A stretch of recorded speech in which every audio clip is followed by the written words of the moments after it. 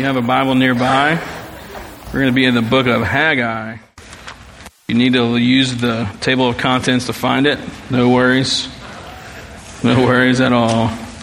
Haggai, probably not the most predictable place for Advent, but a couple years ago I felt drawn to this passage for Advent and then felt led back to it again this year. And so some of you may remember some of these.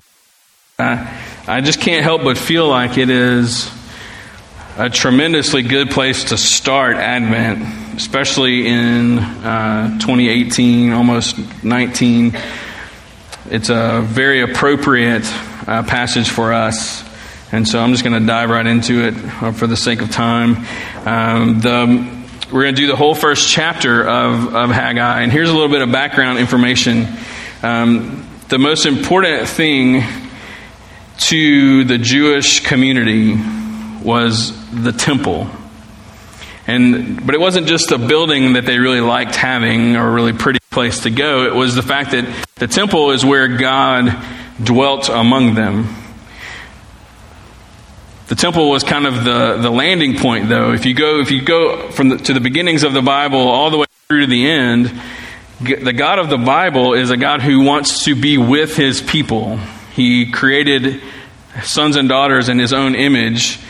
He is a God of community, a God of relationship. He's always with His people, whether that's Adam and Eve in the garden, whether that is being with Abraham, being with Moses, whether that was in the Ark of the Covenant as He traveled with the children of Israel, whether that was in the tabernacle that they moved from place to place, or whether that was in the temple.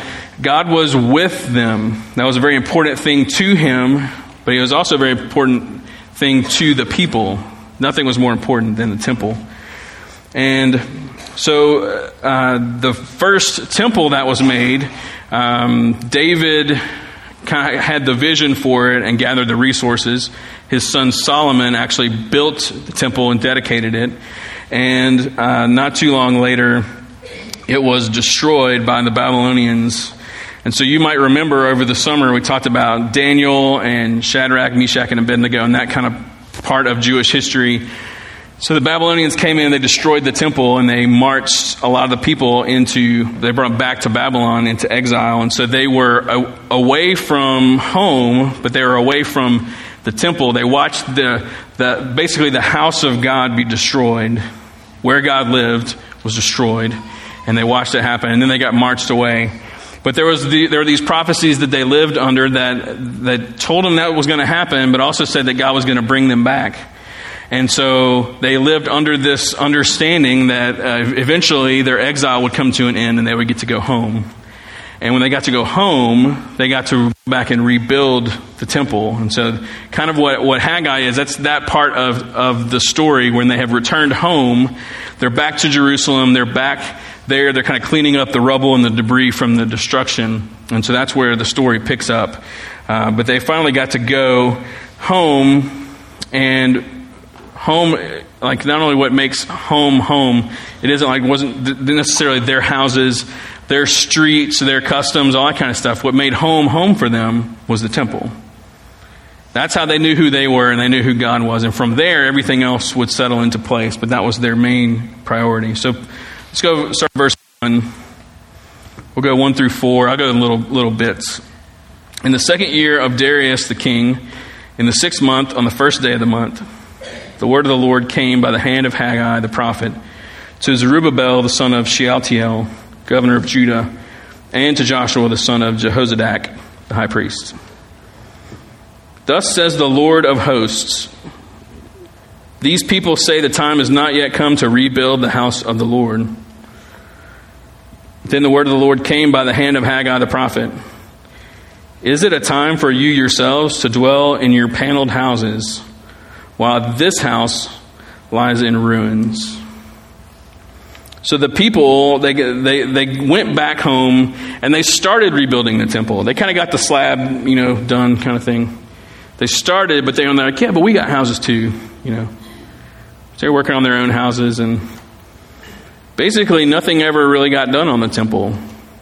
They got to building their own houses, and which I don't think God's against housing. But he says,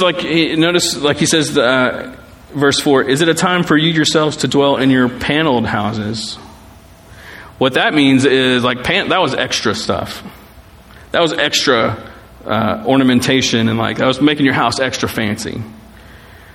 So he's like, oh, you're not only living in a house, you're living in a fancy house. And yet the temple has been ignored. It lies in ruins.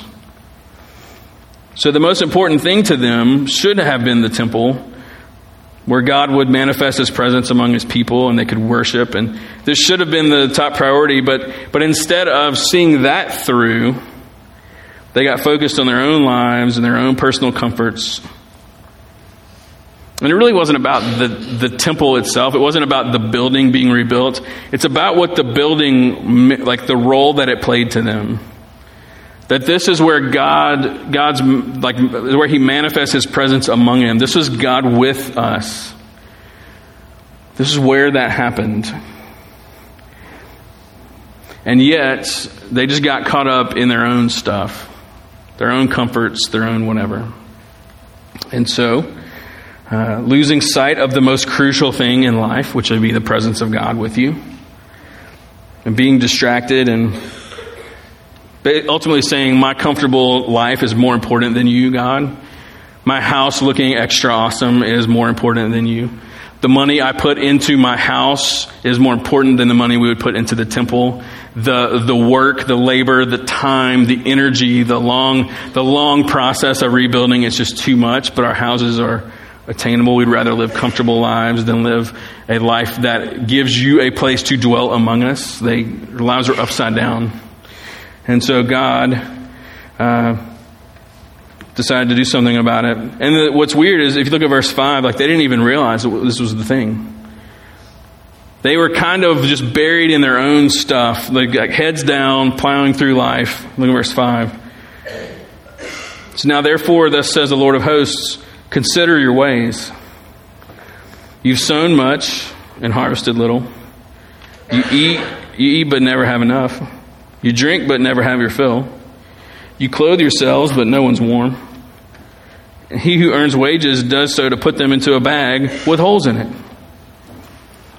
He's like, look, I need to get your attention because you are not paying attention to the right things. Haven't you noticed that nothing is really working? Haven't you noticed an emptiness that's there? This is one of those great parenting moments where God knows how to get the attention of his children.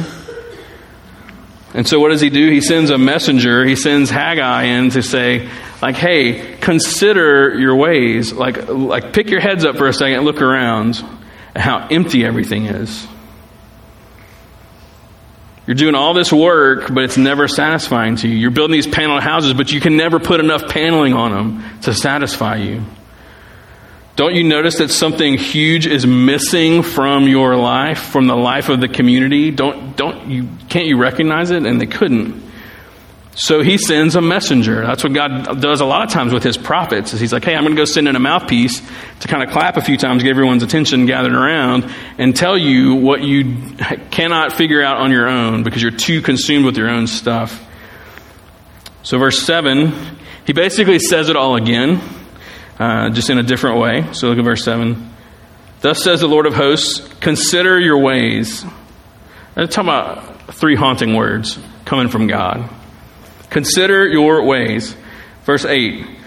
Go up to the hills and bring wood and build the house, that I may take pleasure in it and that I may be glorified, says the Lord.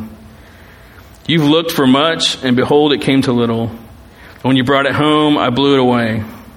Why? Because of my house that lies in ruins, while each of you busies himself with his own house.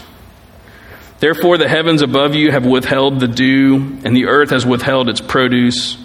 And I've called for a drought on the land and in the hills and on the grain, the new wine, the oil, and what the ground brings forth, on man and beast, and on all their labors. So is God being a jerk? Is this well, you made me mad, so now I'm going to withhold everything? I say, no, that's this is the only thing that'll get your attention, and you're still missing it. Haven't you noticed it's not raining a whole lot? And yet you don't ask me to help you with the rain. Don't you notice that the crops are not producing very much, and yet you don't come to me and ask for the help? Don't you notice this and this and this and this? And they had to be like, oh yeah. And yet the temple and the way it was set up and everything, like that is how they worshiped. That's how they brought their prayers to the Lord. That's how it worked back then. And he's like, so you're investing all your time and all your energy and all your money and all your resources and all your everything into something that's fruitless, instead of going to the one thing that I have told you to do that will breathe life into you and into all of your efforts. And so God's not being a bully here. He loves them enough to say, I'm going to get your attention. Parents, you ever do that with your kids? They ever not paying attention and you have to kind of like take a drastic measure to get their attention? My parents sure did. My parents knew exactly what buttons to push with us to make us pay attention. That's what good parents do. They don't let their kids just continue to destroy themselves. Sometimes you have to go to a certain extent to get their attention. And that's what God is doing here. So when he says, consider your ways,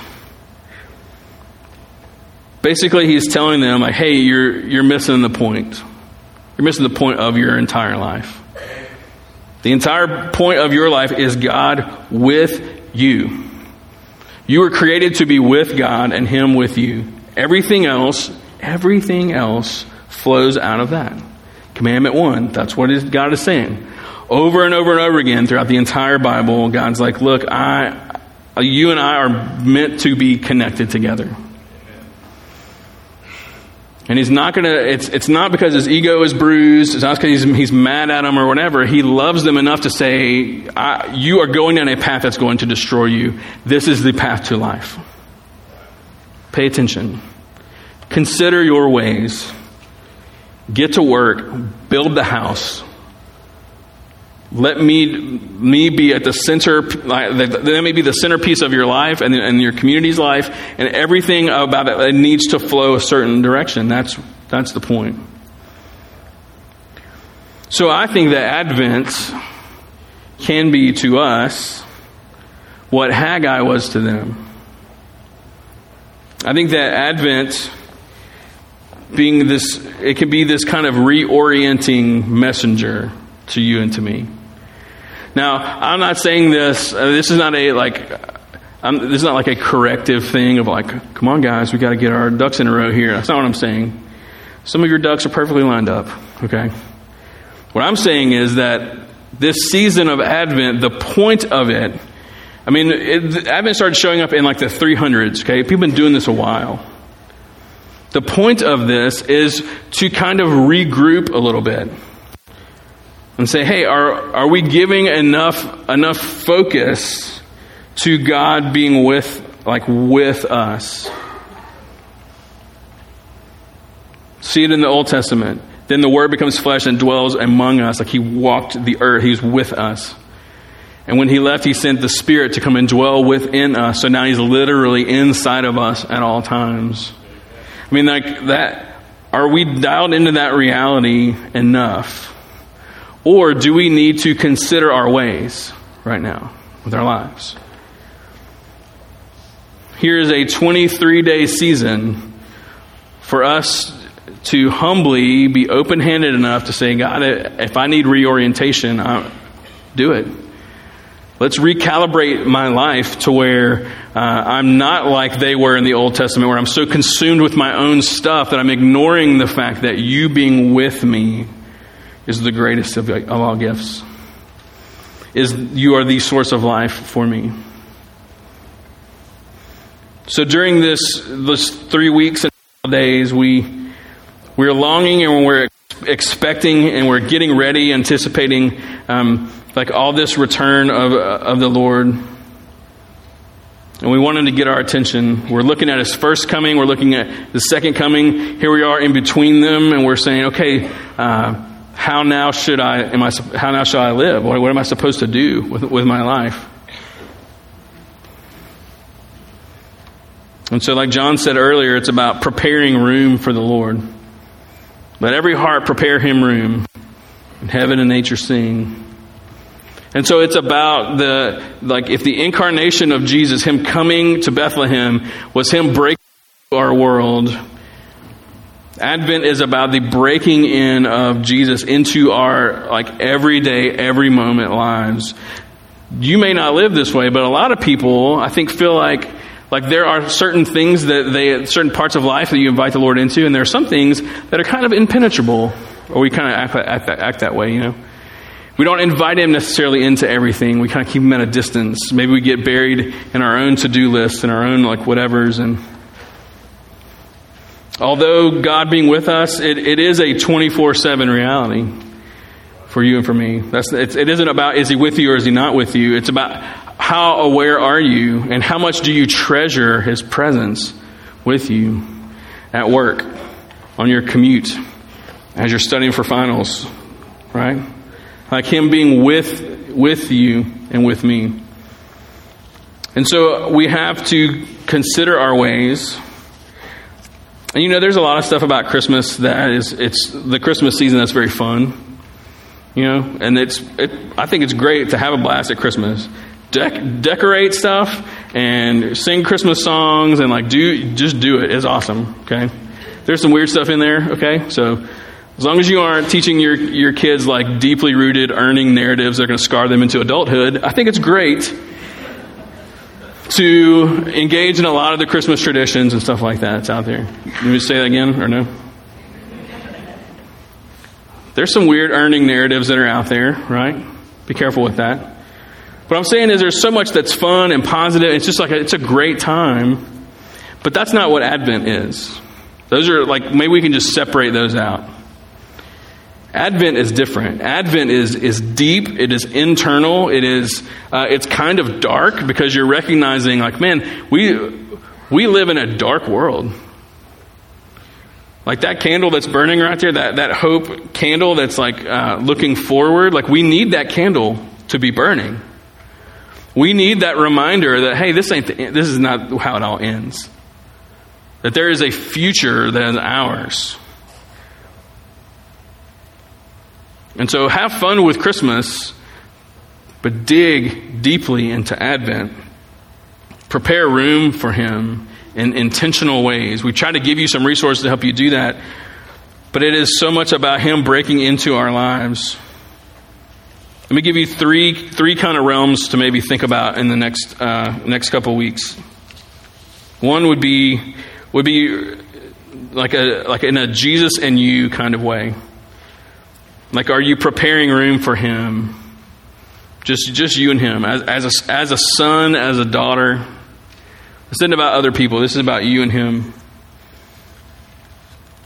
Can you dial into the fact in really specific ways that he's with you? He's all about you. He thinks that you are awesome. And not because of what you can do or what you have done or anything. It's not a descriptive thing. It's just he loves you for you. Just for you being you. He's with you and he's for you and he's coming back for you. He's preparing a place for you. He's coming for you. And listen to me, all of the garbage that you fight, physically, emotionally, sin patterns with what's happened to you in the past, what's happening now, what's going to happen, every single bit of it, you will not carry that into eternity. You will be free from it. So he loves you and he's with you and he's made a promise to you and he's coming for you and you'll leave all that stuff behind. That's what your future looks like. And you may have to hang in there and endure some stuff in this life. We all do. But that candle that's burning is supposed to remind us of something. That this world is not all there is. Like John last week when he preached, Luke 12:32 says, "Fear not, little flock, for it's your Father's good pleasure to give you the kingdom." That term, what a personal, endearing term for Jesus to say, "Hey, little flock, my little lambs, don't be afraid." You know what makes your Father filled with joy? Giving you his kingdom. That's what that candle points us to. Reminds us of it. So consider your ways as a son, as a daughter, and intentionally put your hands to things that are going to connect you to his presence with you. Jesus and you will be the first realm. The second realm would be Jesus and us, like collectively as a church family. It could be like your friends, your spouse, your immediate family, that kind of stuff. But I think as a church family, this is such a unique time for us to journey together. Togetherness takes on unique meaning, I think, during Advent. Because you're not some person on an island standing out there singing that last song, like a bride waiting for her groom. I'll be me waiting for you. No. We'll be a church ready for you. Every heart longing for our King. You're not the only heart longing for that. So it's important to stand side by side with believers during this time. As we say, yeah, we're holding on to that first Advent, and we're holding on to that second Advent, and we're not doing it by ourselves. So I would encourage you to embrace the togetherness of Advent, that you are not alone on this journey, that no one walks alone in it, and that we are on a trajectory. Not just you. We are on a trajectory. And that is a very important thing to be reminded of. And so I'd encourage you to show up for stuff. I encourage you to be here all these Sundays. I encourage you to be here for lessons and carols. I encourage you to be here for Christmas Eve. I know sometimes you have family obligations and sometimes, that's kind of hard to navigate, but I'd push for it. Because we're going to work our way around that candle, that Advent wreath, and we're headed toward that Christ candle. And don't you want to be here with your church family, if you can, to celebrate that together? So Jesus and you, Jesus and us. And the last thing would be Jesus and them. I'll do some air quotes for my podcast friends. Them.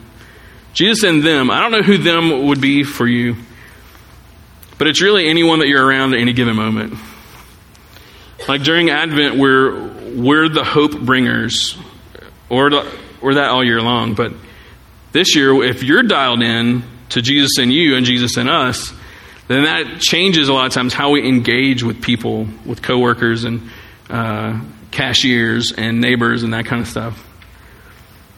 And so Jesus is with us. That's what the incarnation is, God with us. That means that he's with that cashier in the moment that you're standing there checking out because you're there. So he's with them because you're with them. He's with your neighbors when you're with your neighbors. He's with your coworkers when you are with your coworkers. And so this is a time to also to bring that hope to people in all the different ways that we can. To have a vision for what your Advent can be as a son and daughter, as a part of a faith community, and also as a group of people who are sent out into our community, into our city. All of those things are consistent with who Jesus is and what he's come to do. And so every moment counts. That's why the Advent devotionals are important. That's why the readings are important. That's why our gatherings are important. That's why the Maison party is important. It's why the Advent offering is important. It's why the senior adult tea is important. It's why all these gatherings, why lessons and carols is important. That's why all these things are all important. Whether it's about you or us or them or all those things combined together, now is the time to consider your ways and how that's going to play out over the next couple weeks as we work our way toward that candle in the center. Look at verse 12 as we close. I'm hustling here. Then Zerubbabel, the son of Shealtiel, and Joshua, the son of Jehozadak, the high priest, with all the remnant of the people, obeyed the voice of the Lord their God and the words of Haggai the prophet, as the Lord their God had sent him. And the people feared the Lord. Okay, that's not bad fear. That's a reverent, just stand in awe of the Lord. Then Haggai, the messenger of the Lord, spoke to the people with the Lord's message. I am with you, declares the Lord. I am with you. Do you need more than that? As a preacher, you realize I could just preach that every week. God has a message for you. I'm with you. All right, let's go. Y'all ready? I could preach that short if y'all want me to. That is the crucial message for us to carry. I am with you, declares the Lord. So I hope that for you and for me that we look at these next couple of weeks, not for the chaos that can come and the busyness and the fun and the to-do lists and all that, all those, put all those things in a different category. The Advent journey is deep. And it is full of expectation and hope. And it is so positive. It's also kind of dark because we realize, like, man, we're living in a rough place until he returns. And so we have those Maranatha prayers, the like come Lord Jesus prayers during this time. But man, this time is important. And if Haggai went in there to be a reorienting presence to them, then maybe Advent is God's gift to us to reorient us. He reminded them of the temple and how crucial God's presence was. Here we are, the incarnation, God with us, so crucial to us. And so I hope that you are encouraged. I hope that you look at the next couple of weeks and for how exciting it can be to journey and to do it together. And so we will respond, and we will respond together. And we do this in like kind of the same ways every week. And so let me run through those quickly if you're not a regular with us. You can pray. You can pray where you are. You can come and kneel at the steps if that's helpful to you. We'll have some staff members on the front row who would love to pray with you if you're looking for someone to just connect with. You can give at our giving stations on the corners over here. You can sing. We're going to sing some songs that are connected to these same ideas. You can receive communion. Let me tell you, here's something that I love about communion all the time, especially during Advent. Is communion is a reminder of a future meal. When you step up to the person that's serving and you take the bread and you dip it in the juice, that's how we do it here. What that is reminding you of is like it's supposed to point us not only back to the death of Jesus, but also the fact that Jesus is like, hey, one day we're going to do this together, like in each other's like unfiltered presence. So there's a future meal. Jesus he's supposed to be here for this, and he isn't, but he will be. And so if you're wanting to connect forward as well, then communion is one of the gifts that he's given us. And so whichever of those is going to help you maybe dial in to God being with us, however that's helpful to you, we give you some options. So there are your options. So if you would, stand with me. We're going to sing over this time, and whatever response connects with you the most, we want to invite you. You don't have to be a member of this church to take communion here. If you want what Jesus is offering to you, then go for it. But let me pray for us before we begin to sing.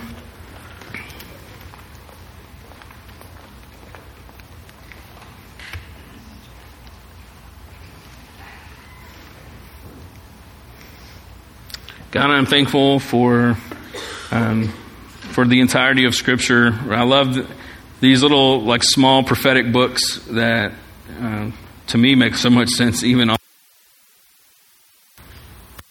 we too can be guilty sometimes of getting our heads buried into our own agenda and our own comforts and our own whatever. We lose sight of the most important thing in our lives, which is you. And the fact that you're with us and you are at work among us. So I'm thankful for Haggai's words to his community then and to our community today. And I ask that you help all of us here know where this stuff is supposed to land. Because whether it's you and us as sons and daughters, or you and us as a family, or you and those that we're sent to live among who need to know you, there's hope in every one of those realms. There's hope in this room. There's hope because we know you have come just like you said you would, and you're coming again just like you said you would. And now we just need to grab onto both of those arrivals. We need to prepare room for you. We need to make space for you. And there is no greater joy for us. So we thank you for your forgiveness of the times when we have forgotten that.